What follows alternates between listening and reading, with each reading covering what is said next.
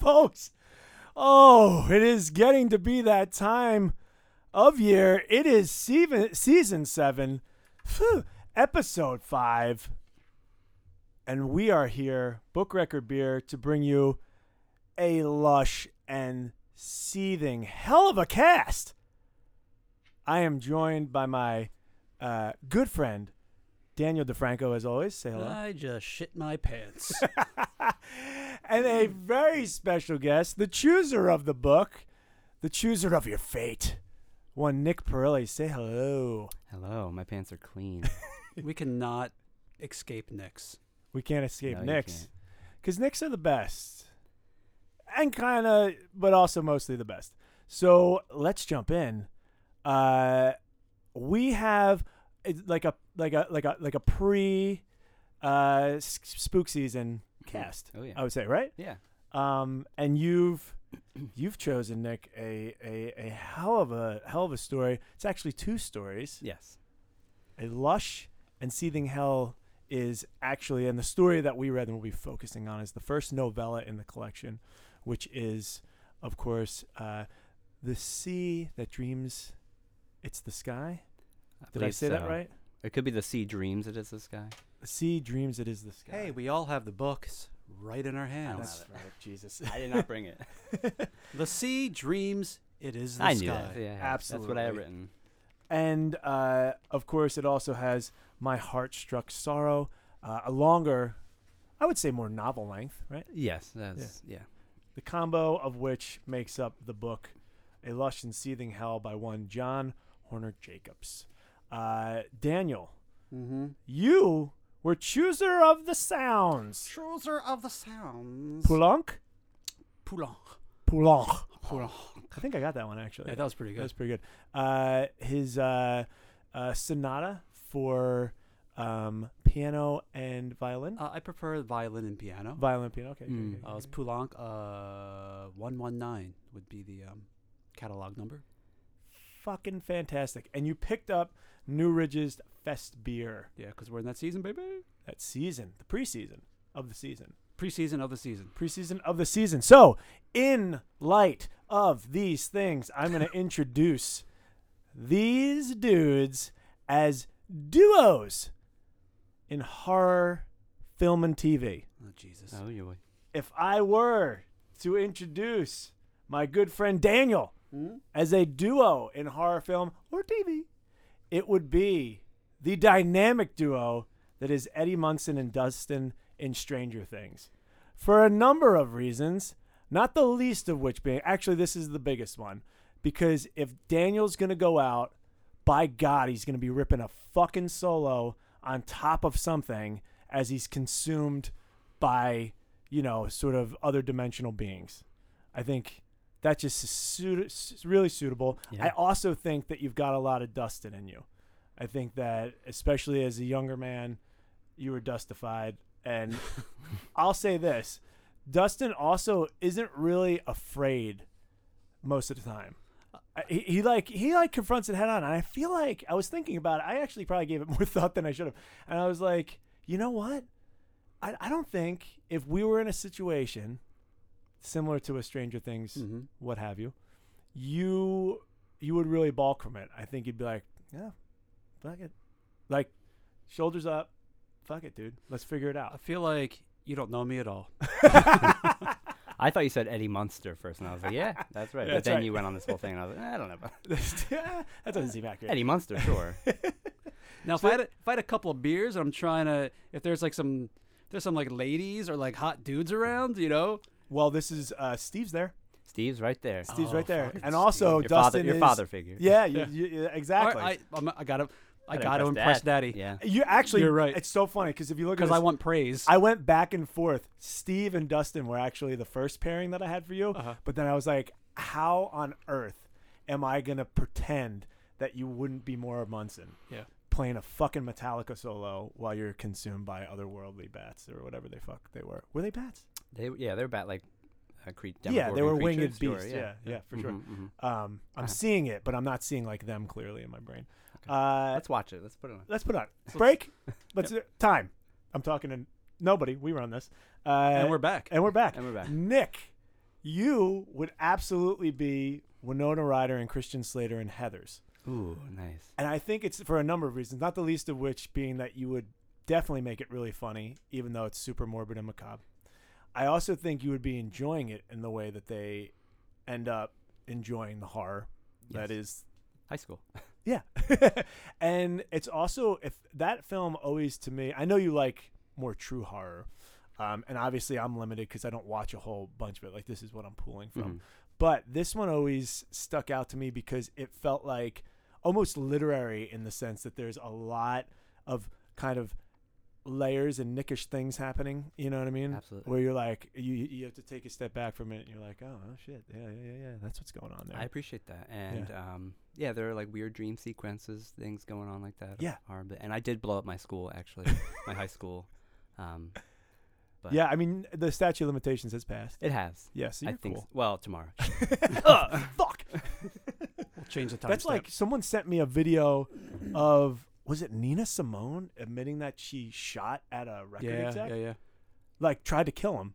And she's laughing about it. Laughing about it Oh, my. and just openly like, Mhm. I wish I would have got him. Yeah. Did not give a fuck, dude. Yeah. That was wild. Different time. Yeah. But it was like not much. Yeah. You know, it wasn't too long It ago. was like last week. I think she was old enough that like she's like, what the fuck are you gonna do to me? But like that was unnerving. Yeah. Yeah. I was like, because hear the dude even saved her. The interviewer was like, I heard you brought a knife to a meeting with a record exec.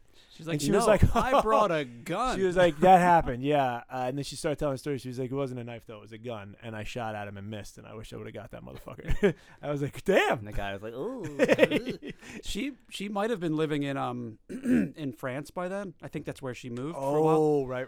Or some other place where there was no extradition. Yeah. Or Extradition is what I said. Extradicking. There's none of that there. No, there's None of that. None of that. Yeah, France. Okay, in France. Poulenc. All So Nick Mahalik, you put me in quite a pickle here, because now I've got to think of two, Oh, yeah. and you've created a thread of Stranger Things, because Winona Ryder is in Stranger Things. Dude, and I did not mean to do that. I was thinking, oh shit. And it's weird. Isn't it funny how certain actresses find themselves in that? Like they could absolutely do different types of films. Like Sigourney Weaver, right, found herself in Alien and Ghostbusters and all these things. And she's fantastic. I mean, not that you have to not be a fantastic actress, but like I feel like she could have way more dramatic roles. But I think they're weirdos that like That weird enjoy shit. it, yeah. Yeah. I mean, Winona Ryder definitely. She's a into weird. the weird. She's a yeah. weird egg. Yeah, I'm glad they let her out of jail to make the that series. Was she shoplifting again? Yeah, I think so. She was. Oh, they never. Was she really? I don't know. You heard it here wrong, folks.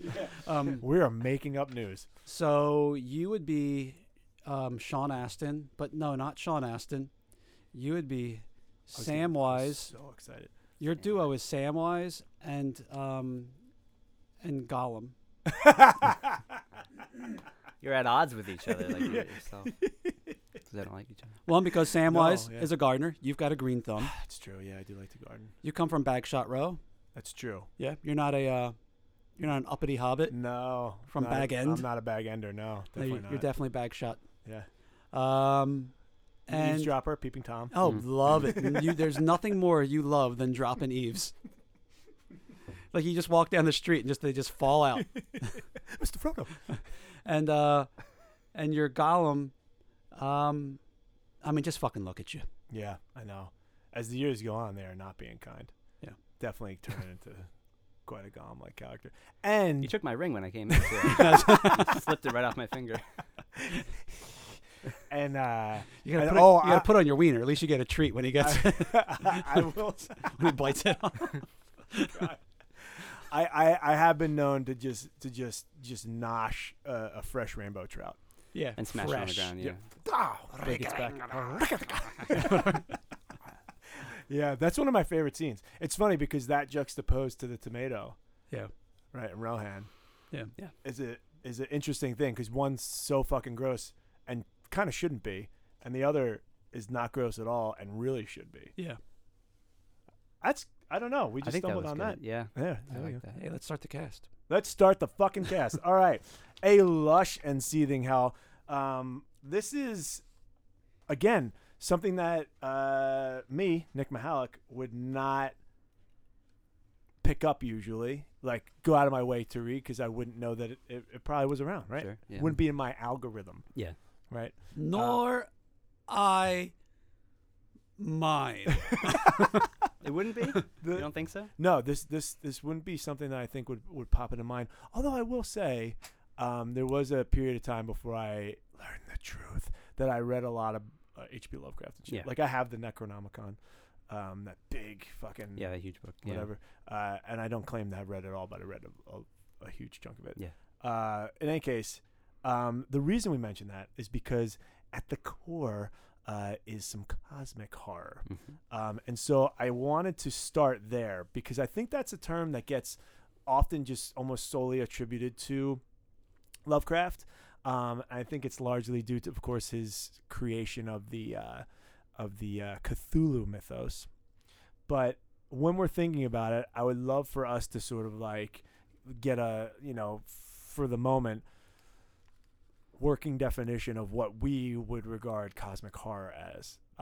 In my estimation, it's always centered around the idea that humanity, when coming face to face with how sort of our insignificance, and the fact that very large forces could absolutely wipe us out, that we are a pinpoint, a pinprick, if you will, in the face of these very large forces. It just terrifies us. That's where I'm at with it. But again, I'm not really sure that that's right or a good definition. So I would love some input on that. I mean, I think that's very right. I think it's about the unknown and discovering the unknown, the true unknown of something that you can't fathom, and whatever that may be. And I think this book does this novella does a really interesting turn of that twist that pulls it away from Lovecraft a little bit and kind of Right. that unknown. Like in Lovecraft, it's a beast, it's a monster, it's Cthulhu or something. In this, it's not quite that, but we'll get into that. Yeah. But yeah, it's just the digging into the unknown and discovering it and just not being at your mind shatters in some way. Yeah, that's true. Yeah, that like it's incomprehensible almost. Like Yeah. we cannot wrap our whole selves around it. Yeah. Yeah. And yeah. I'm going to plead ignorance on this. I think I'm dumb. Okay. Because I didn't get it, and I need you guys. The book or the idea of cosmic horror? You didn't buy the book? A little bit of, I think a little bit of both. Damn it. Like I read it, Yeah, I yeah. understand, but I think there's a thread that I was not following, and this idea of the cosmic horror. I guess I'm not, even though it says it like right on the cover. Yeah. Two tales of cosmic horror. I don't Yeah. really have a touchstone for that. I don't really know what that is, except for maybe the last time you were on the cast when we did I have no mouth and I need to brush my teeth or whatever it is. I have no mouth, but I must scream. Yeah. Yeah. Right. Yeah, because then, but in that case, again, that's closer to a Lovecraft, right? Because the thing is an actual thing. What's essentially AI, Yeah. Yeah, it's a sentient computer Yeah. or program. It's a computer machine. Right, because They didn't have a they're name in the for it machine. yet. They're in the machine. Yeah, they're in the Yeah. and it's controlling their lives and Yeah, manipulating them in because horrible it's so ways. goddamn pissed that it's Yeah. alive. Yeah, it doesn't want to be alive. It's what the fuck did you guys do? And I have all your prejudices. Yeah. Because you made me. And so that's sort of a reverse cosmic horror, sort of, because that's a very known thing. Like the computer exists. Yeah. And they made it. They made it. Yeah. And so but I guess the unknown in that is that they didn't know the depths of its depravity or its psyche. And so which is I really love that because it's also kind of theirs, right? Like Yeah, because they made it. They made it, right? It's nothing if not reflections of them. Yeah. Or elements of them.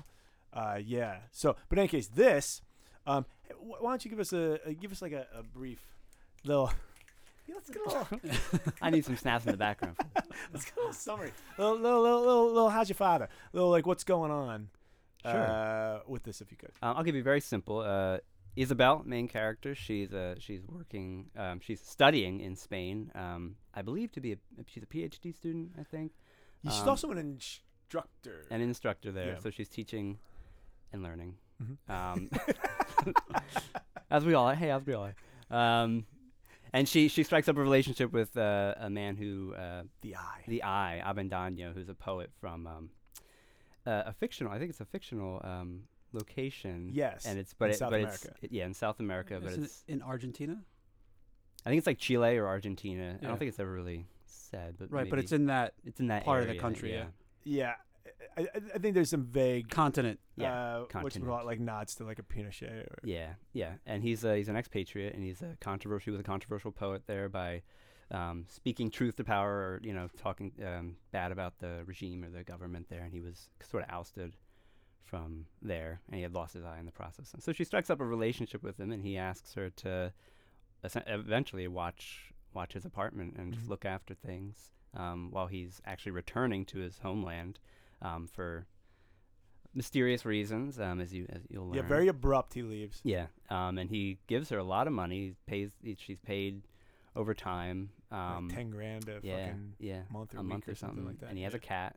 Just saying that. Yeah. A weird cat. So Tomas. things strange. What was that? Tomas. Yeah, and he keeps going missing and coming back, I think. Yes. And he's a mysterious cat. Yeah. And she starts to, poke around, and she finds like photos and stories and things that she starts digging into, and that's kind of where her journey into In his apartment. yeah. Yes. And that's kind of where her journey into the unknown, into the deeper miasma. And they're very horrible photos.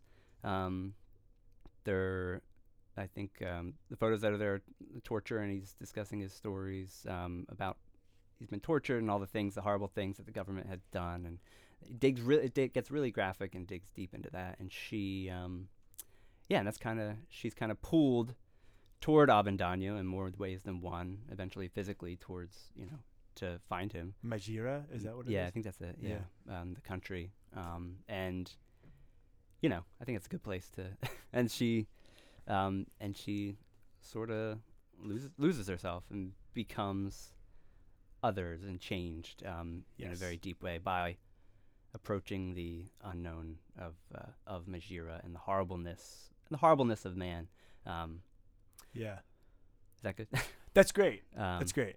Yeah. Which the horribleness of man is, I think. I think I read the wrong book. You read the other one? No. Which one do you read? Was there actually the other one's good?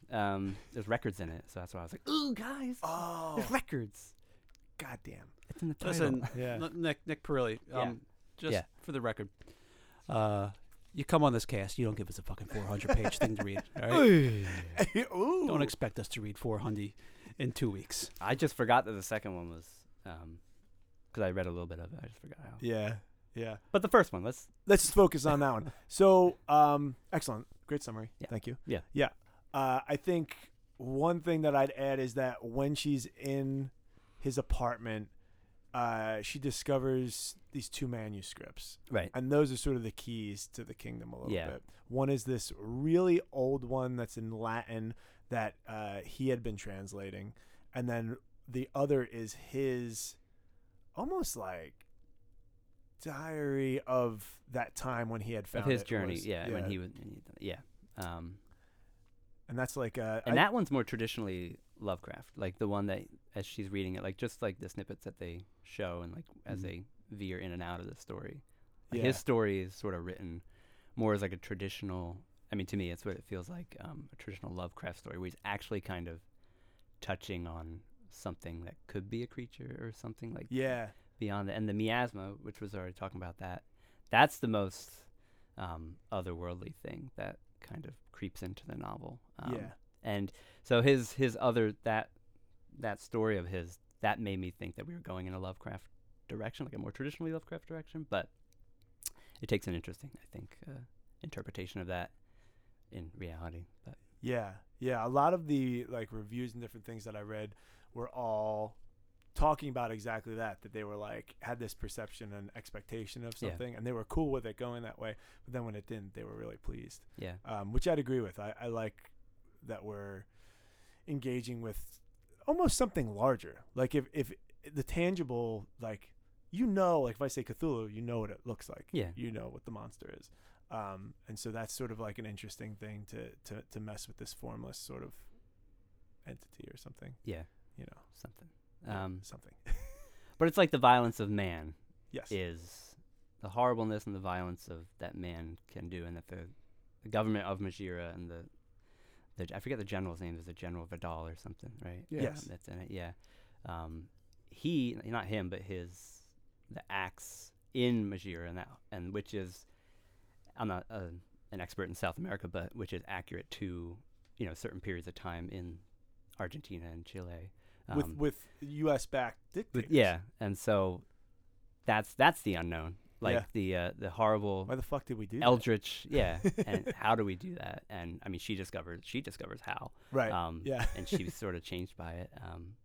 Yeah. But yeah, that's what I really liked about it. Is that just that the violence is Cthulhu. Violence is Cthulhu. I'm gonna say that. So that was one of the big questions that I had was, how does trauma on Earth connect us to the cosmic? Right. And like, what is it about? So like, I'm fascinated by this idea that trauma encodes on our DNA, and we pass that down. Right. Right. Like, there's been sort of these proven studies that it literally does, and it's like, I think, kind of shocking that like deep love or something that powerful doesn't encode in the same way. But it's the trauma that actually changes genetically our makeup. Leaves a mark, yeah. And it leaves this mark. And so like, I'm wondering when there is this mass trauma, right, and this really, really intense and brutal period, if that goes insofar, so this is my hypothesis or my thinking on it, is that there is essentially a collective sort of unified, I sound like I was going to cry or something, but I just didn't want to burp. He's crying. There's like a unified, I'll say energy for lack of like a better, more accurate term or whatever it might be, right? So that we all have a piece of that, and let's say that like after it's done hanging out in the skin suit, it goes back to the eternal, let's say, right? Well, what happens if that is actually as it exists? It's like the thinking that if you die in the dream, you die in real life, right? Like what's that fucking video game? If you die in the video game, you die in real life. You know what I'm talking about? Yeah. Was that like a There's movie? multiple. There's Sword Art Online, that's an anime. Shucks, I should know this. In any case, so just that concept, right? That if in the thing, if while you're participating in the thing, something happens to you, that it actually it impacts you beyond the sort of like adventure, and so I wonder if, and this might be a super weak hypothesis, but like if what he's sort of getting at is this idea that when we have that to such a degree, and so many people and the essence is corrupted to that degree, right, that we then have, when it goes back to the eternal, this vein of corruption that then finds its way into this larger cosmic entity or whatever it might be. Yeah, I don't know. I dig it. I think that's right on. And I think you touched upon sort of, I could think about like mentorship and like mentorship from a distance, like you're saying, love doesn't connect as much as trauma. And I mean, like Isabel is we don't know her heritage or where where she's from. Is she from Spain or? No, she's from the same place. She's an expat she is? too. Oh, okay. Yeah, they're both expat. That's why he links. That's why he links up with her. Zooms in on My her bad. before he reveals that he's the eye. Yeah. He's like, I can smell it on you. Yeah, pretty much. Yeah, it's a little the creepy. trauma. Yeah. Yeah. My bad. We can cut that. I think that's just like the first few pages. Yeah. It does move. We can talk about that later, but like the pacing of it is. I'd rather not. Okay. Okay. All right. Jeez. Okay. No, but like, I mean, just the idea of mentorship, just like his mentorship, like she seems that she has it, I guess, together more than Avendaño does, in terms of like dealing with the trauma of of her sort of heritage, and that he's older, I guess, and he dealt with more of it, of what was actually going on. And then like mentorship from a distance, which carries on into like the second novella. He is affecting her from afar and sort of drawing her back there from afar, and in a way like her country has pulled him back, and now he is reaching out with his manuscripts, with, unintentionally perhaps, but pulling her back as well, and that cosmic force or whatever, that corruption, if you will, is kind of like drawing them back into it. Well, I also wonder too, because it seemed like, especially when we're first engaging with these manuscripts and everything, like that there are these very clear references to when one does tap into the thing that goes beyond the physical world, right? And so like there's this mention, which I thought was a really sort of fantastic part, where he goes, there are poets who think they are angels, that their words are sent from some divine power greater than themselves. Other poets feel they're daemons, giving voice to the molten words of the subconscious, spewing the hot stuff of psyche out into the world. And it's that idea that when we're in touch, when we tap into the creative, we're actually tapping into the eternal in a way, and that there's something guiding us, and not necessarily like being a vehicle, essentially. And what that vehicle is being used for, I wonder if we're in a period of like intense corruption that finds its way to recycle back like a fucking pond filter, and you're getting this black vein of poison coming through creatively, and obviously that's a reflection of the world, creativity, and what you're putting out there.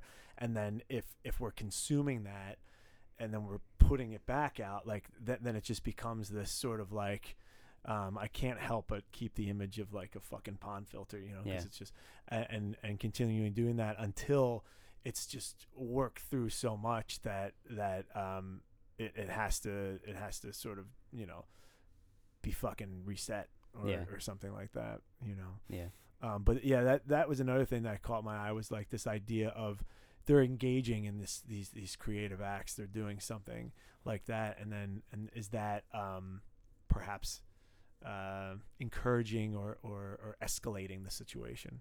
Right. Yeah, I dig that.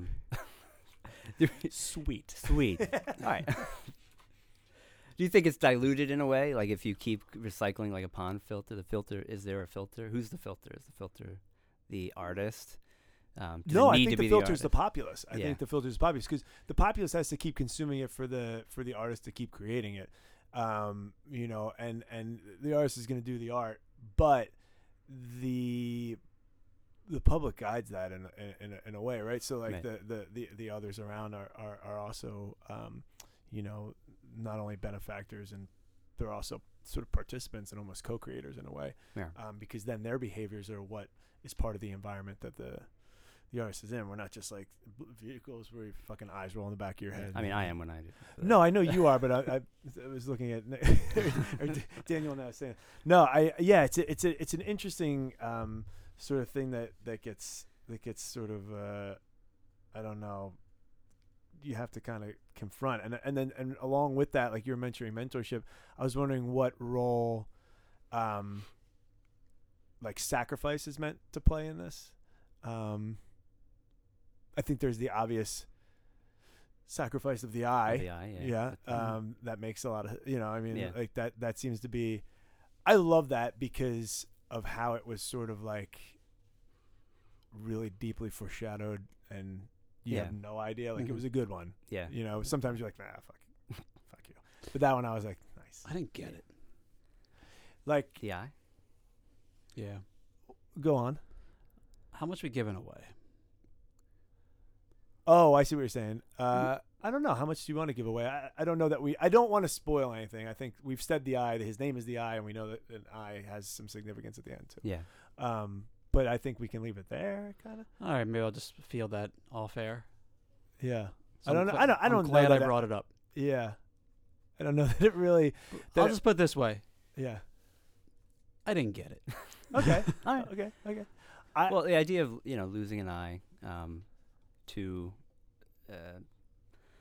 to the I don't want to spoil anything either.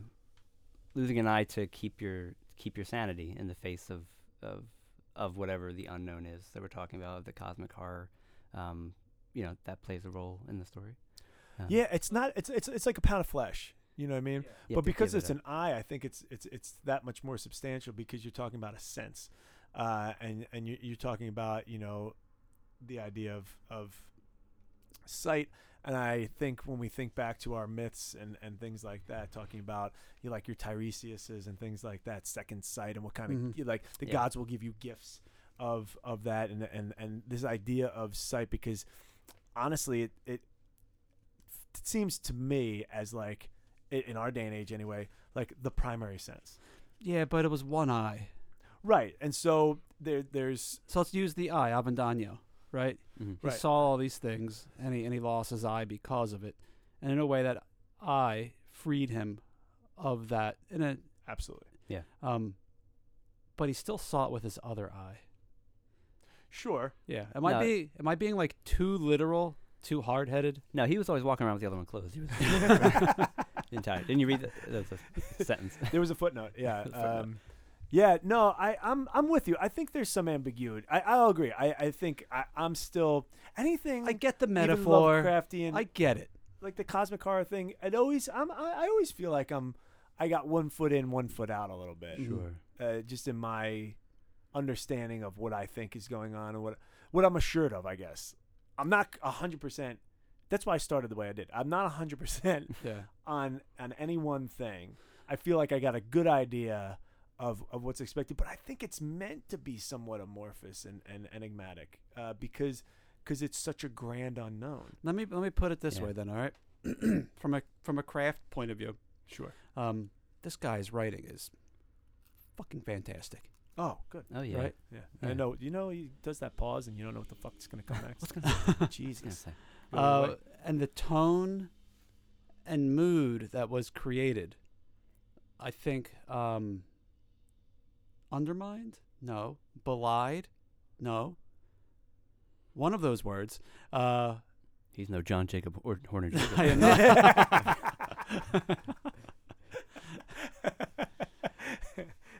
Yeah, because I try to see a plot through. I'm kidding. I'm not. John Horner Jacobs he's on blast. for you. His name is my name too. Yeah. I know. He heard that all in high school. He doesn't. I know. He doesn't need to hear it Elementary. again. He's not going to listen. What if he did meet somebody? He's like, that is actually my name too. Yeah. I wrote the other novel. We should collaborate. That's actually what's happened. Yeah. Um, So it would make more sense if one John Horner Jacob wrote the first half of this novella, and then the other one wrote the second half. That's how you're feeling? Yeah. And I feel like that disjointedness, that disconnectedness, the disattachment. Is that a word? No, I don't think so. Mm-hmm. Disattachment. Mm-hmm. Disattachment. I don't know. Listen, Shakespeare made up words. We can make up words, right? That's true. Yeah. The disattachment. Feel like he was better at that. That doesn't roll off the tongue. Yeah, it doesn't. Detachment. I think detachment that's is the just word.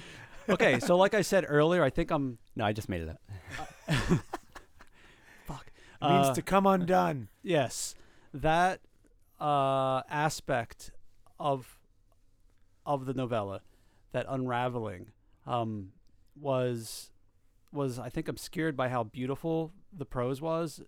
Or the beautiful prose was obscured by the unraveling. No, the other way around. Okay. Yeah. You meant what you said. I wanted it to be more straightforward. Even though it says it's a tale of cosmic horror. Yeah, you it's can true. have horror, but it spent a great deal of time going in one direction. So I certainly appreciate that I never could really see what was around the corner. Yeah. But Playing then a little game of Snake. But then when we finally started turning some of those big corners, I was just like, what? What are you talking about? Yeah. Yeah, So I can't be more articulate without giving Well, like too much away. Yeah, I understand that. I'm seeing you. I see the wheels turning, and mine were turning as well, and I couldn't think of how to interject Yeah. without saying something. So listener, if your opinion was, man, that guy's a fucking idiot. He doesn't know what he's talking about. That yes, that is true. But I know a little. True. I know a little bit more than. Yeah. Well, you know what grounded me a little bit and Yeah. helped me was I really like China Mayville. Meowville. Meowville. Is it Melville or Meowville? I never want to say Melville because I don't think that's right. No, probably not. But I think it's Meaville or Meaville or M I E V I L. Yeah, because he's got. Let's just spell it out. So, in any case, dear listener, he has written some pretty wild things. One of them being, what is it? New Paris. City in the City, is that the one? City in the City is That's one of one them. of them. That's the one I really couldn't That's like my wife's favorite book, but I don't know totally any of get. his, any of his other City, ones. so, yeah, City in the City is like that, but something of it's like Old Tales of New Paris or something like that, where essentially the Nazis have figured out a way to summon literal demons, so the abstract expressionists have their abstractions come to life Oh, nice. and to battle, and it's this, it's just wild, Yeah. and it's totally bizarre in that way, and like the City in the City, same kind of thing, except like there's like you have to actively, it's like double think to the max, where you have to actively pretend like you see this person and you do not see them at the exact same Right. time, and they're, you know, you're a part of this and you're not, and that whole thing. That's at I play think- here, right? I think Something a like little that. bit. I think having to have had engaged in those rules of reading for those novels set me up for this one pretty well, where I was like, okay, we're going here, and this is going to be a complete surprise to both the Isabel and myself, and because I have this like past experience with this type of thing, I feel like the similar rules might be at play here, and that just kept me in it. I think maybe a little bit more closely or something. I don't know. Yeah, I was definitely in it. So it wasn't like it was tricky or anything. I guess my biggest hang up, and maybe you can explain this. This is why you're here. It's why you're the guest, is to explain yourself. Yeah, Nick. What is the horror about this thing besides the human horror of, you know, an oppressive regime murdering its intelligentsia? Well, I mean, that is the horror, I guess. On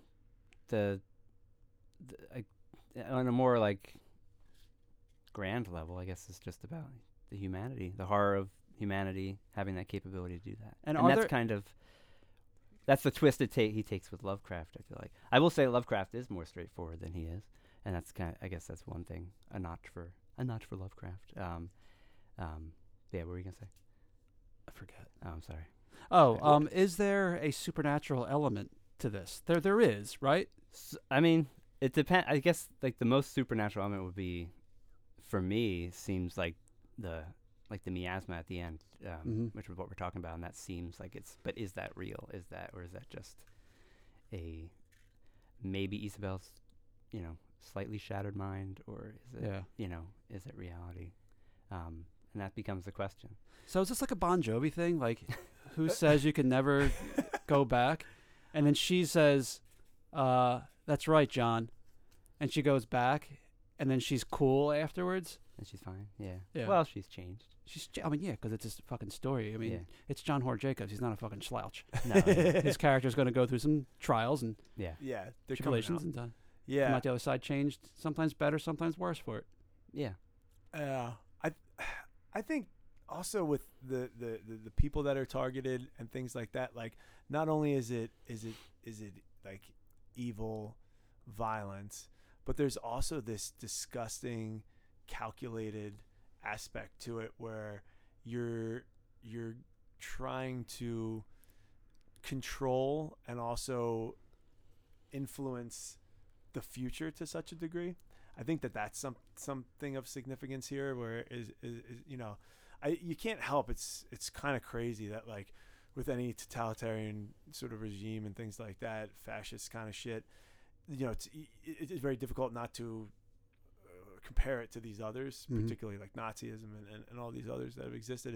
And when you look at like the scariest part about it, the most horrific part about it, it sometimes, when you're considering that, will lead you beyond the death, right? The sheer numbers should be horrific enough. That should be number one: the loss of life, the loss of future, all this other stuff.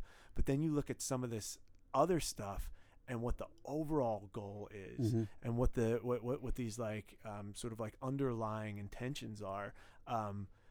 That's what makes your blood run cold and your skin crawl a little bit, you know. So for me anyway, that's, you know, when you start to unearth these things with like the experimentation and what the intentionality was behind doing this or that, or when you start to see them gain power and they've gotten to this place where they can literally do anything, when you're given the world and what do you choose to do with it, this is what you choose to do, is really, really unnerving. And so perhaps it's getting out a little bit of that, you know, with the calculated aspect of what's happening there.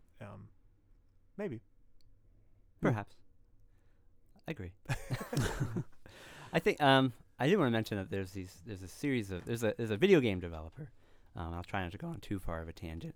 Called From Software, which make these very difficult and very unknowable games where the point is to fail, called like Demon Souls, Dark Souls. Bloodborne is a very Lovecraftian inspired one. I heard Dark Souls is really difficult. Yeah, and they're meant to kill you over and over again until you learn the patterns and go through. But all of them have a very nebulous and opaque story that you have to parse out from objects and items and people and the people that you talk to throughout. Like some of them are freaky creatures, some of them are like in Bloodborne, which is very Lovecraftian inspired. That's a very cosmic horror game. You have to find you find eyes, you find totems, you find items, you find people without certain limbs that have sort of sacrificed it. And so this book, this fucking story, this story reminds me very much of a From Software video game. It sounds like it. In that, and maybe John Horner has played them. I don't know. Yeah, he could have. But yeah, I just wanted to add that. Yeah, no, that's a fantastic note, because it's so funny. I was just in Pittsburgh last weekend. My buddy was talking about video games, and I don't play them, so I don't know. And he was saying how fucking difficult was it Dark Souls? Dark Souls, yeah. He's like, it's the hardest fucking game. He was saying that the other one, Elden Ring, is like nothing compared to Dark Souls. That's true. Yeah, the most recent one. Let me interject. No. What a fucking cop-out. What? To make something purposely unbeatable? It's not unbeatable. You just gotta get good. It's difficult. And it's just difficult, and you feel more Can accomplished. have people in these things. You eventually beat it. them. You have to recognize, like you said, the patterns. Patterns of it to understand it. And then the story is another layer of that, where to really understand the story, you have to look at item descriptions of the items in your inventory. Yeah. That's a whole other layer of. Did you say you? Opaque. No, I said yeah. Oh, okay. I thought you were like you. All right. Well, no, I think that's such a great note, because I do wonder, like, because I think about this, like, yeah, so we're in this skin suit right now, right, with whatever the essence is, and we have sometimes these deep connections to totem, to objects, right? Does that mean that, and we have deep connections to spaces, to geographic spaces, right? Yeah. And we know that when we look back through history, and there are literal spaces, and often it lines up with some cosmic thing, Stonehenge, sure, whatever. And so I do wonder if there are, just like chakras in our body might exist, like these centers of whatever, if there are those both geographically and perhaps in these objects as well, where there are these certain things that we can have this transference or something like that, and essence is existing in these different spaces, and once it's as I said, corrupted or some mass thing is happening, that things can turn and become something else, and therein lies the horror. You got me fired up. Do you think? You think I'm just fucking? No, not you. talking shit? No, this asshole over here Me? About the video games that we invited into our home. Do you think that Horner Jacobs is You think that that's what's happening here? Is he a gamer? Or no? Do you think like a that's greasy gamer? Is that what's happening here? Is that we've got this thing, and then it's purposely opaque? That's a question. I mean, that's just something that I we'd thought have to of read while. I'm sorry. That's just something I thought of while reading it. It reminds me of connected in a big way, though. It reminds me of a From Software game, Yeah. and they intentionally make it hard. So I wonder if John Horner. Do you think that there's patterns that we didn't pick up on like a first read or something? I'm like sure. that, too? I'm right? sure of it. I'm sure he has a design that he Yeah. wants people to reread it. I mean, I don't want to though because I know. Well, what would be the harm in that? time. Oh, it's 140 pages. Yeah, but how many pages you got left in your life? Definitely more than 140. Yeah, you're gonna waste them on this again? You already read it. It might. Cool. I like stuff like that. It's a very Nickish thing. Yeah. I do dig stuff like that. All right, maybe I need to retire from this cast, and you guys. The Knicks. Look at that. Nick Records. Nick. Record. Nick. You guys didn't leave book in there? That's like you're both into books. Isn't that the biggest part? Isn't that the best part? We write them. We just review our own shit. That's all we do. Nick came out with a book today. It's great. Congrats, Nick. There are 3 casts. Way to go, Nick. So no, here's my kind of big takeaway on this thing. So I loved all the shit you guys said up to a certain point. To read, just to reiterate, I do love like a lot of the writing and the storytelling. This is exactly like the type of shit that I would want to read. It reminded me of that Bolano we read, Savage Detectives. Yeah. It reminded me of South American poets, yeah, of like reading like Neruda, of reading. He gets name dropped a lot in this. It does an awful lot. Of reading. Christ, I can't think of the person's Bible. Name. Oh, you meant not your Bible. No, it's not coming to me. It's very serious. It seems very literary, but in a very fluid way. Yeah, it doesn't read like a horror. Right. You know, it doesn't have that kind of genre. Tinge. Yeah, I was gonna say. Well, like next book. Yeah, that doesn't have a horror. No tinge to it. Film is the word I was thinking. Feels like it should be wrapped in that horror cellophane. Yeah, but it's not. Yeah, no, I definitely agree that. So when a thing, maybe it's just billing. You know, if the thing's billed as a horror, you come with some preconceived. And it's 4/5. Quite frankly, a beautiful literary tome. And then he says, "Nope, gotta win my Stokey. Gotta get that Bram Stoker award. So let me I'm going for a Stokey. Let me just make a cat that you got to feed for your protection and have that go fucking nowhere." That does good. Yeah, I agree. That does good. Like it's the little things like that that really made me feel like, and let it all hang out. Am I fucking dumb? Well, this is why. Is there something that I'm not picking up on? To Nick's point, maybe we are in a what was the video game company? From Software. Maybe we're in a From Software a little bit, and upon another read, we go, "Oh fuck, that's what was going on." Get it? Yeah, maybe I don't know, but you're right. I felt there were certain things. I won't give anything else away. Yeah, I feel like there were certain things that were like cute for the sake of being like, "Hey, let's have this thing in here," and it felt like it didn't serve this beautiful manuscript that I had in my hands. I'm like, what the fuck? Right. I want more of this thing, and or I want this thing to make. But now we're shoehorning. It felt like the kind of horror It felt like there were certain aspects of it that were weird and obscured for the sake of just being like, let's make this fucked up on purpose just to fuck with people. Yeah. And again, I know what you're saying. That could just be me being a lazy reader or a reader that's not used to reading this type of thing. Sure. I mean, So defend yourself, Nick. He called John Horner. He did win an award for this. He won 2. His arms are crossed in his author photo. Oh, he's standing in the I back. didn't see the author photo. It's in the back. Oh. That guy is like standing at the back of like a fucking Black Flag concert. I read it on my Kindle. Well, the thing about Sorry, John.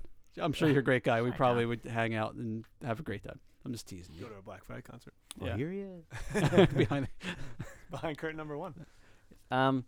Well, I mean, one of the big things with Lovecraft is the mounting horror, and so maybe that's just something that he missed the mark on a little bit, is building it up, because in Lovecraft, you begin in a relatively safe space. Unlike I Have No Mouth, But I'm a Screen. That's why I said it was like that's why I said it was like a reverse cosmic horror, in that you're already in it. The horror is there, and and that's kind of about the, I guess, denouement of like getting, I don't know. Yeah. I just wanted to use denouement. Yeah. The opening up of the flower. Use Yeah. it so well. Say it again. Denouement. That was good. Thank you. What we have here is a This is our ASMR break. yeah. I can't touch it. Yeah, so He stroked the microphone with his fingertips, just for the listener to wonder what that was. so maybe that's where he missed the mark a little bit for you, is just in mounting that horror to build up to the point where everything's just like, I've lost, like I'm confronted with something, or something that I've hidden maybe in Isabel's case, something that's a part of me that I'm confronting again. I mean, we can't forget too. There's 3 storylines happening simultaneously. That's true. Yeah. And in 140 pages. Yeah, like there's he chooses to take a number of different. He chooses to take a number of different devices to tell the story. It's almost like when you read Carrie. There's a lot happening there, and you read it now, and you're like, oh, you could have. I don't know that we needed the like FBI notes or whatever. Right. You know what I mean? Like, or the newspaper articles or what have you. But I'm not sure it would be the same book without them. So it's like, I'm not going to make that call. So that's what I really admired about this, is that it's a first person point of view ×2, I guess, because we have this whole epistolary section where we're reading Avendaño's, I guess they're letters or diary entries or whatever it is, right? It feels like a running journal or something when he's doing the thing. Yeah. The translation. And that's done exceptionally well. Yeah, I was really pleased that there wasn't like the standard like date. You know what I mean? Like he didn't use the conceit of the actual journal template. And I was able to sort of seamlessly go from one narration to the next. That was great. From a writing perspective, I thought it was fantastic. I really liked the story. I always thought it was a bit enigmatic, but also, it had all these things. Like, I'm thinking about all this big stuff. And so I think, to me, that's why I want to talk about like what is cosmic horror, because to me, I think that's really what it is. It's like, am I thinking about these enormous things that will break your brain, or maybe should, because we have you guys watched the new Good Omens season? Not that I watched like the first 2 episodes. So the John Hamm's in Naked it. John Hamm, yeah. Naked John Hamm is Gabriel. Yeah. And Hanging Dong? Hanging Dong. And covered up though. No, I'm not gonna watch. Lost him. So I was so close. And in any case, so he's the angel Gabriel, right? So he should be right. He holds the almost all the cosmic knowledge in his head. He's been around forever. If you're into that Judeo-Christian timeline. And in any case, so he comes back, but he's just he's literally a dumb human. And Crawley can look at him and trigger him back into like his Gabriel self at times, and he says something that he said in the Bible, right? He says like a Genesis thing, and And Crowley's he's like, give me more, like he wants more, and Gabriel literally goes, no, and he like turns away and he goes, my brain can't handle that anymore. Right. And it just, that, I don't know, just struck me as like, yeah, there's such a vastness here that he's touching upon that perhaps that's why it gets, Maybe it needed more than 140 pages. maybe. Yeah, that's kind of how I was feeling. So my final thought is that this was a fantastic read. I'm really glad for having read it. Mm-hmm. But in the end, and it's a shame that we're not giving stuff away. That's not a shame. It could be a You more. should read it. It could be a. If you listen to this, you should read Go it. ahead. This could be a more rich conversation if I could explain why I'm feeling the way I am. Yeah. Because I was just left with too many. Wait, what? But what about this? And who was that?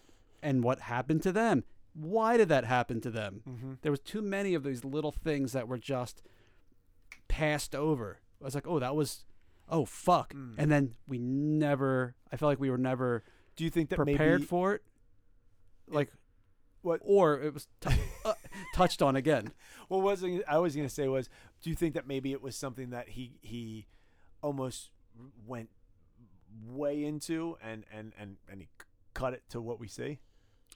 From a writing perspective, Yeah, I mean, I'm sure, right? I'm sure that there's stuff that was cut out he of this. just went in on it, and it became this enormous tangent that could have been its own fucking. But the publisher said, Johnny, Chuck Wendig was like, no. we only got a... pages 95 to 187 are gone. If you want my introduction.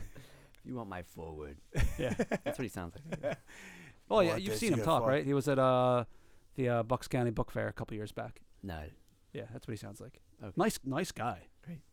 I picture him as like the record exec of Playtone Records in that thing you do. You want to get Fabian away from me? Like that guy. Yeah.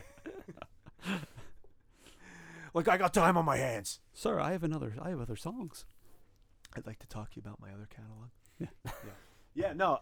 My final thought would be very pleased to have read it. I am going to read it again because I think now, honestly, I think that the video game callback or call in.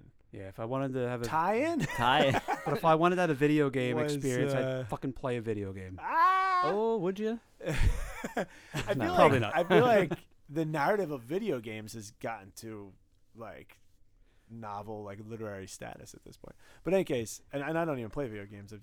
I heard some things. Sure. But I think giving it another look, I might recognize some patterns and see some shit. Yeah. If you love Lovecraft, I would go ahead and you hate Lovecraft as a person, I would go ahead and take a look at this and read it. It's very Lovecraftian. And there's, I also like the From Software analogy that I came up with. Yeah. Good job, Nick. Thanks, Nick. Appreciate it. No, but that's kind of what it feels like to me if you're familiar with that. It's kind of purposely nebulous, but there's a lot there to love and dig into. And I will say the second novella, I think he has more time to breathe. It's longer. He still uses the conceit of like a journal, but it's in a sort of different way. And I would highly recommend that one too. Maybe I'll come back and we can do that one. Yeah. In the future. Yeah. I have to finish that. I can tell. Nice.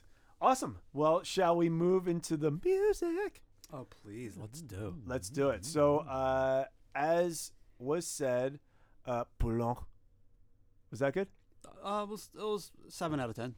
Worse than before. Plank. This guy, he's a composer, and the piece you chose was, of course, his sonnet for Guitar. Jesus and Christ. I'm going to introduce this. Okay. Guitar. Fuck you. And the thing that people play that has the drum and all the things as they're standing outside of A hurdy-gurdy. hurdy-gurdy. He called it a sonnet. the sonnet for his baseball. Oh, my God. So this is Francis Poulenc, a French composer, born 1899, died 1963. This is his sonata for violin and I piano. know, I was fucking around. I said guitar. Yeah, but you also said sonnet. When I said sonnet, I realized I fucked up, so I went guitar Yeah, I don't think you did. to go full fuck up. And I added hurdy-gurdy. Remember that? That was fun. That was I fun. don't recall any of this. So I'm going to read from some program notes because people that are way smarter than me have said the things that I would only fuck up. Francis Poulenc belonged to a group of French composers who in 1920 were dubbed the Six. This group helped to turn French music away from stultifying formality, elevated pretense, and empty pomp. So there's more, but I will stop there. So he was of esteem in that era. That's a dope group to be in if you're doing that. If Yeah. you're like taking away the bullshit, Yeah, and essentially. and they were in. He was into surrealism. He had a relationship with that type of art. So we could talk a lot about Poulenc. As I was doing some research for this dude was fucking cool. I like this guy a lot. Yeah. So this particular sonata for violin and piano was written in honor only a couple years after Lorca was assassinated, murdered, drug out of his home, and executed Jesus. during the Spanish Civil War. Fantastic tie-in to the book. Yes, so we're getting to that. So Poulenc wrote... Nick, Jesus. What the fuck? Pump the brakes. Let him go. Yeah, I'm cooking, baby. Oh, yeah, go. All right. Smells good. Smells all. good. Smells good. I think that's the Santucci's upstairs still, wafting down. And that one chicken finger that was Ooh. left. Yeah, I counted. I'm scared. So Poulenc was a contemporary of Lorca. And if you're not familiar with Garcia Lorca, he was a Spanish poet that was of the literati. And he was executed because just like the regime in our novella, the actual Spanish regime in Spain, they killed their smart people. Yeah. So Poulenc It's a wrote a few things in regards to Lorca, but this is dedicated to Lorca's death, the assassination of him. So let me read a little bit about that.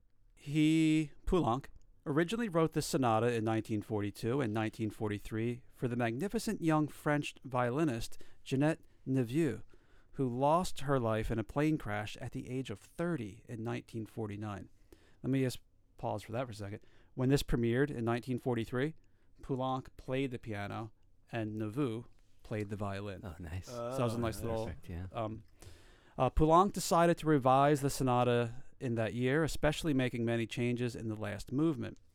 The sonata recalls the composer's memory of the great Spanish poet Federico Garcia Lorca, 1899 to 1936. They were like the same age, who was shot by the fascist phalangists. Is that how you say that? Phalangists?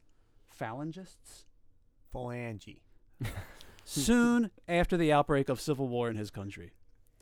This romantic and melodic work is infused with tragedy that is expressed in the opening Allegro con fuoco in a musical language related to that of the best-known French sonata, one by Caesar Franck. So a little bit of a homage, referencing, yeah. right? Much like we have in the novellas. There's a little tip of the hat to, I guess, the Spanish and Latin Yeah. and Southern American identifying writers. Yeah. Poulenc headed his second movement, an intermezzo with a quotation from Garcia Lorca. So, in the second movement of this, so this piece that you will not listen to, but we will talk about, is a sonata with 3 movements. Yeah. And the way these are sandwiched is, it's like a grief sandwich. And the bread is torment, frustration, super emotional, frantic. Anger. Yes. Yeah. Yeah. So the movement 1, the Allegro con fuoco, is fucking intense. Yeah. Wah! It's awesome. Um, The second one, if I may interject, the middle. reminded me, yes, Yeah. of when Isabel is in his Yes. apartment. Yes. That's all I kept thinking about. Yeah. I was like, oh, that's fucking suited. Yeah. So the middle section, the second movement, is a bit more somber, melancholy. At times there is a playfulness there, so Yeah. maybe that's when like you're remembering like the good times that you could have had, or that you did have, or Right on. the joyousness of that person's existence. And then we come back to the third movement, which is, but fuck, they were gone and taken away in a most brutal way. Yeah. So that second movement, the real beautiful kind of heart-rendering one, has this inscription on the actual score, which was a quotation from Garcia Lorca, one of his poems. And that quotation is, "The guitar makes dreams weep," which is an allusion to the poet Lorca's own guitar arrangements of Spanish folk and popular songs.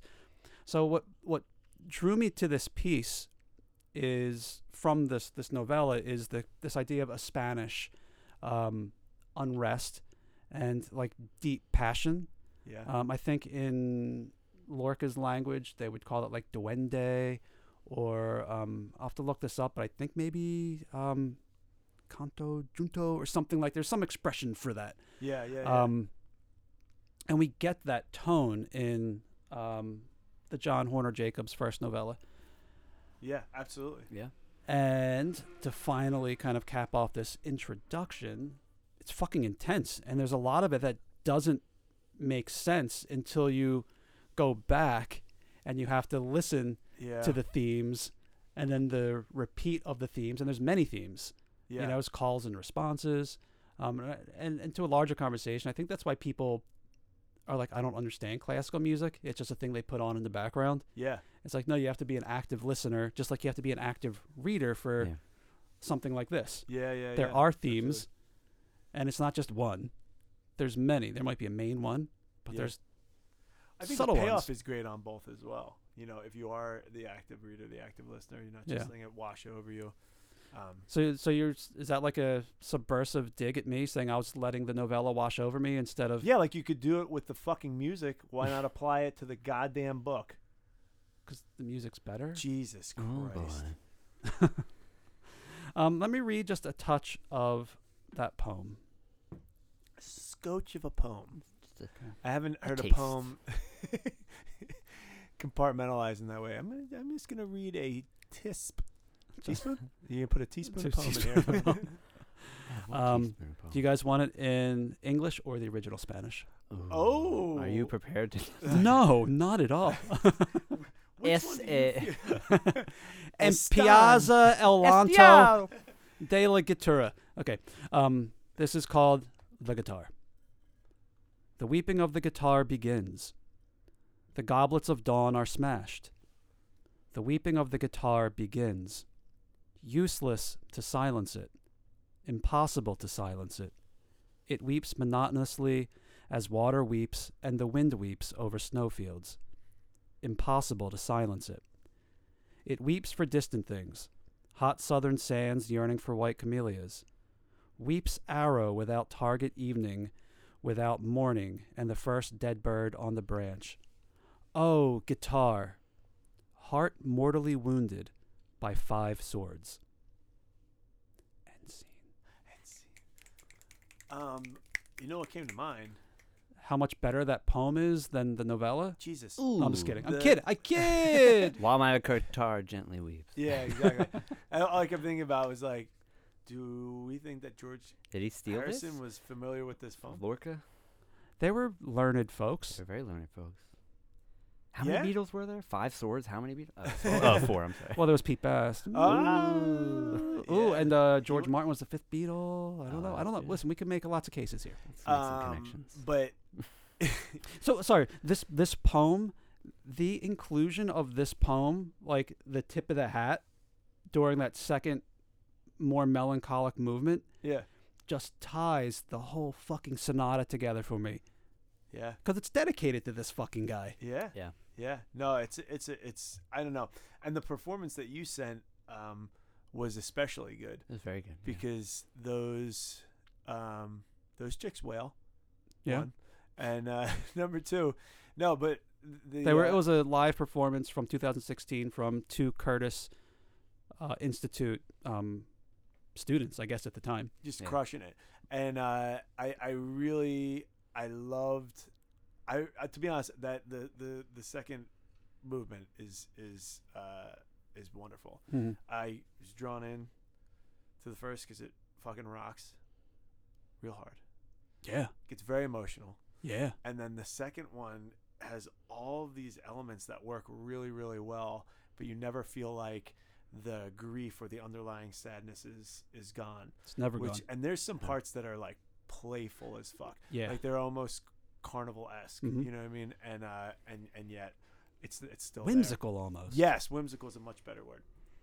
Yeah, absolutely. Well, Dan, that was a lovely choice, and I think it does connect well with the first novella that we discussed already, for reasons already discussed. But I also love that it touches on Spain's dark history, whereas in the novella, Spain's kind of like the safe space. Yeah. It's the modern, whatever time period it In is. the 80s, right? It seemed like and it's like it's a cell phone would have solved a lot of these problems. yes, a lot, yes. Yeah. Hey, that's true. Abendania, when you come back? Yeah. My man. Oh, man. Why do I keep having to get the mail? Yeah. a simple Forward of a trip. no entrada, whatever. I don't know Well, Spanish. wasn't don't one come of the notes was just like latitude and longitude, like coordinates. A simple find your friend Yeah. would have been. Geolocation, yeah. Yeah, Yeah. Find my phone. Yeah, no, I think this was a terrific pairing, and he's writing in a voice that is not his, Right, yeah. and that's sort of like a very interesting thing. Like we have a Poulenc? yeah, no, our buddy John Horner Jake. Well, let me make this other tie-in. And that's I picked this for a reason. well, when I first discovered that he was French, I was ready to be like, oh, like he's writing in a Spanish style, just like him. And Yeah. I was Yeah. being like appropriation, but he's very. I'm But sure- as an homage, are we allowed to do that as artists? Hang on to that for a second, because Poulenc, hanging on. he Here's the never, answer. he did not like writing for singular strings. He felt like a quartet, many of them, fine, I'll Yeah. do that. But for like a singular violin, Yeah, he one violin. and he was not actually happy with a lot of what he wrote. And I think there was in one of the articles that I read, there was a quote from him that I am completely paraphrasing, that it was only in a few, he never felt like he captured what he was trying to in that particular second movement with the violin. But the violinist, Navette, she's the one that kind of really goaded him on. And Poulenc actually gives her credit. He says, actually, the best stuff came from her encouraging me, or it was her idea when we were, collaborating. Yeah. Wild. Well, so- Yeah, that's interesting. But yet he wrote it, and this was like a thing that he wanted to do because it was his homage to his, not his friend from what I can gather, but someone that he deeply, deeply admired. Yeah. And maybe they were friends. They were both homosexuals, and maybe that's just, we don't have that information because they would Would they have run in the same circles? they were both in that kind of surrealism era. Oh, that was what the Last Days of New Paris. That was what the title was. Yes, I remembered it. Yeah. There you go. They were surrealists. They weren't abstract expressionists. Yeah. It Oh, was the okay. surrealists. Yeah, they're surrealists. So Let's go back into it. If they had Let's talk about that again. if they had a relationship, maybe China? it was China, not known because sure. Yeah. Yeah. it wouldn't have been. that's how you public get knowledge. fucking drug out into a field and killed. I think that had to have had a Yeah. huge impact on it. I don't see why that wouldn't have been a contributing factor. Oh, yeah. Fucking a-holes. Yeah, I think that's wild though that he was dissatisfied with that because It's fucking great. So good. Yeah. Yeah, it's wonderful.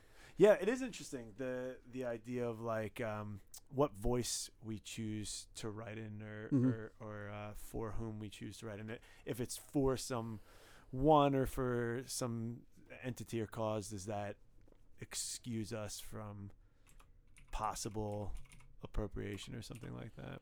Yeah. I don't know. That's a good I'm not sure question. I'm not sure that it does. I think it's all about intent. Yeah. Mhm. Yeah, it's not. Who was that? There was some author a couple of years ago. She wrote, maybe it was 2 years ago. She wrote a book, and I think she was claiming that she was Spanish, or maybe. Mm. Oh, I remember this. Yeah. Yeah, I forget the Yeah. specifics of it, but it Sure was. the color of her dress in question. But I think it was clearly, it was like clearly like a white lady okay. writing this like Mexican migrants. That's what it was. That's right. It was yeah. like a story of like migrants, like from their point of view. But I think she had like she worked with migrants, or she. I don't know. I think one of her best friends was a migrant Was it before like something. E.R. Frank? Some of my best friends. Yeah. Hey. Well, like Life is Funny, where she was like I think she was a social worker in New York City, and she was engaging with all these children, helping them out and stuff, and then she writes this novel with like 8 or 12 different children as the voices of it, and each chapter is a different kid. I remember that came under fire a little bit because it was like, did you just take the stories of the children? And it's such a fantastic book. It's so good. Yeah. But it is now thinking back on it like, oh, like that might have been a little untoward. You guys want to talk about beer? Yes. Yeah. Absolutely. Let's do it. So, moving on to the New Ridge Brew Co. Festbier. This is something that comes out for the Oktoberfest. And New Ridge is a Manayunk staple. I bet if I was on your roof, I could hit it with a spherical object. It's pretty far, dude. I have a pretty good arm. That's 3 city blocks. Where is it? It's on Ridge. Oh, okay. Yeah. Oh, it's up on Ridge. Yeah, I got a lot of confidence that I could probably do that. I don't know. With a golf club? Golf club for sure. No, I couldn't throw it. I'm just kidding. Yeah. Maybe from my old place. Maybe from your roof, Nick. My house? Yeah. All right, live I'll on give you 3. that. I think I could get it. This is delicious. Some other brew companies try and do a fest beer. Don't call it an Oktoberfest, similar to New Ridge, like Victory does a good fest beer. This one, I think, is a lot more malty than other ones I've had, which I really enjoy because I don't like getting all hopped up. You know? Yeah. That's not what an Oktoberfest beer is about. No, it's not about getting hopped It's up. about that malt. It's about that sweet, that autumnal flavor. I'm a big fan of New Ridge Brewing. I love everything they do, except their IPAs. But even their IPAs are, I'm sure, great. I just don't like that style, as listeners know. They're pretty good. I think they are better at the pilsners and these more malt forward type things. I'd agree with that based on your word. So this is a 6.4% ABV. Simply just called their fest beer. We really have no other literature on this can, right? We just got the blue and white checkered. Yeah, there is the old school Alpine cap. Yeah, I don't know if that's, a reference to anything but Germany, right? Probably it's it. Yeah, they have a pretty awesome fest menu, an Oktoberfest menu right now. Oh yeah, yeah, pretty great schnitzels. So we talk about schnitzel, pretzel. And, they do have pretzels, Bavarian pretzels. Yeah. Do they have any stroganoff? I think that's how they get that extra 2% in the beer. Ooh. Ew. Ooh. Yeah. I don't usually like beer. I'm a ciderman. Yeah, big ciderman. As all my followers know, obviously. As they all know, TikTok. I forgot we have a TikTok celebrity here. Did you know that? We do? Yeah, him. You're a TikTok celebrity? I'm about to crack 16,000 followers with my skeleton content. In a bit of a downturn right now. But you're getting ready for skeleton season. It's skeleton season. Well, for some reason, the views aren't there. So, guys, we really need to pump these. Call to action. Thanks for giving me the platform.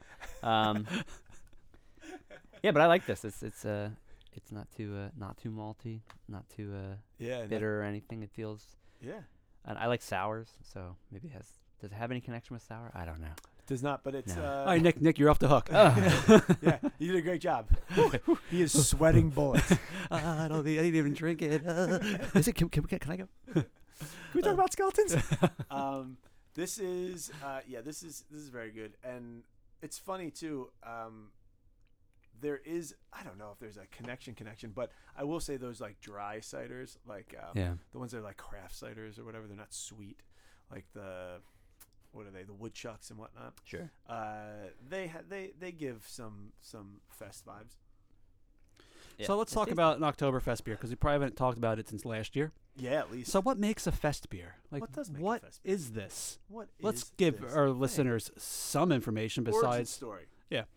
Oktoberfest or Festbier is a German style of low fermentation beer that is very similar to lagers in its blonde color, but also in the fact that it is fermented at a cooler temperature than ales.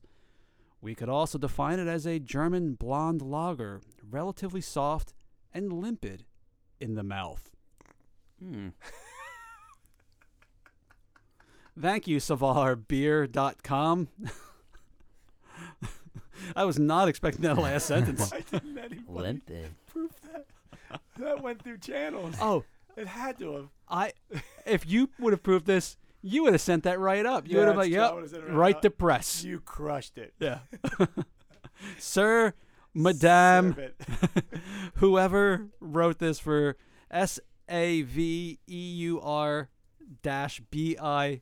SAVEUR-BIERE.com. Nicely done. No, that's Brian. Yeah. Good stuff. Okay. A tasty beer. Yeah. Hey, well, gentlemen, cheers. It's been a good beer having with you. Yeah. So I think I have a rating system. Excellent. Okay. I give the first novella, what is it called? The sky. Sky dream. The sea dreams. It is a sky. Okay, so we never really talked about the title tying in to the work. That's true. We didn't. And Well, isn't that the name of his manuscript?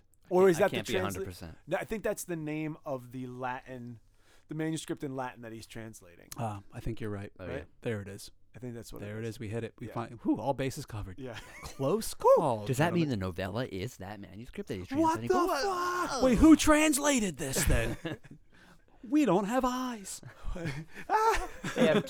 Well, We're all one rotting eye Oh God. in a fictional land. All right, so I give that thing that we read. You just said. I give it 5 out of 7 wieners with no pee-pee holes. Oh. oh. What about like minus a ball? Because I have one ball and one eye. They'll take their entire pee-pee hole. Because it's the cosmic horror.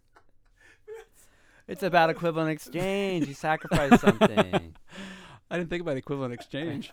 It was They give up an eye to forget the horrors, but the horrors stay with It them. was right in front of you.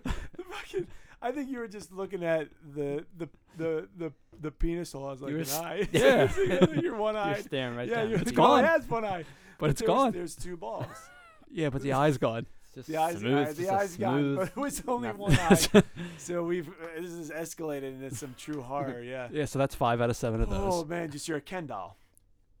He Yeah. doesn't even- no, he doesn't even. No, but you have got a- 7. Yeah, I know, but it's Well, you're like that's you're true. flattened. But there's 7 of them. yeah, I give that's true. There's a 7 lot. of them. I give the Sonata for violin and piano by Francis Poulenc. I think that's FP 119 if you want to look that up. FP 119. I thought you said 199 last time. 119. 119. Let's get that right, I everybody. give that 7 out of 7 eyeless wieners. And this beer, 7 out of 7. I love everything they do. Mm. Yeah. Very good. I'll give the book, which is titled "The Sea you read my Dreams." hand? It is the sky. I will give that a 6.5 eyeless wieners out of 7. I thought it was wonderful. I really enjoyed it. And I do want to read again. Had me think about things I like to think about, but also that are terrifying. So I think it achieved most of its, if not all its aims. I will give the Sonata by Poulenc. That was actually perfect that time. Thank you. I will give that. I'm gonna give that a 7. I'm gonna give that a 7 out of 7 too. That was really, really fantastic, and it does a lot.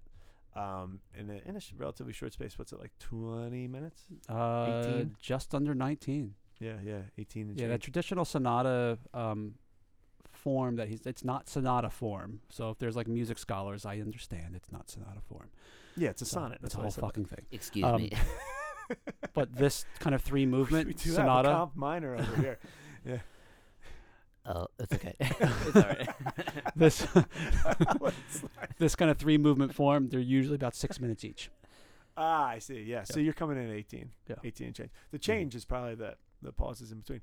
And then the New Ridge Fest, I'm going to give a 6 eyeless wieners out of 7.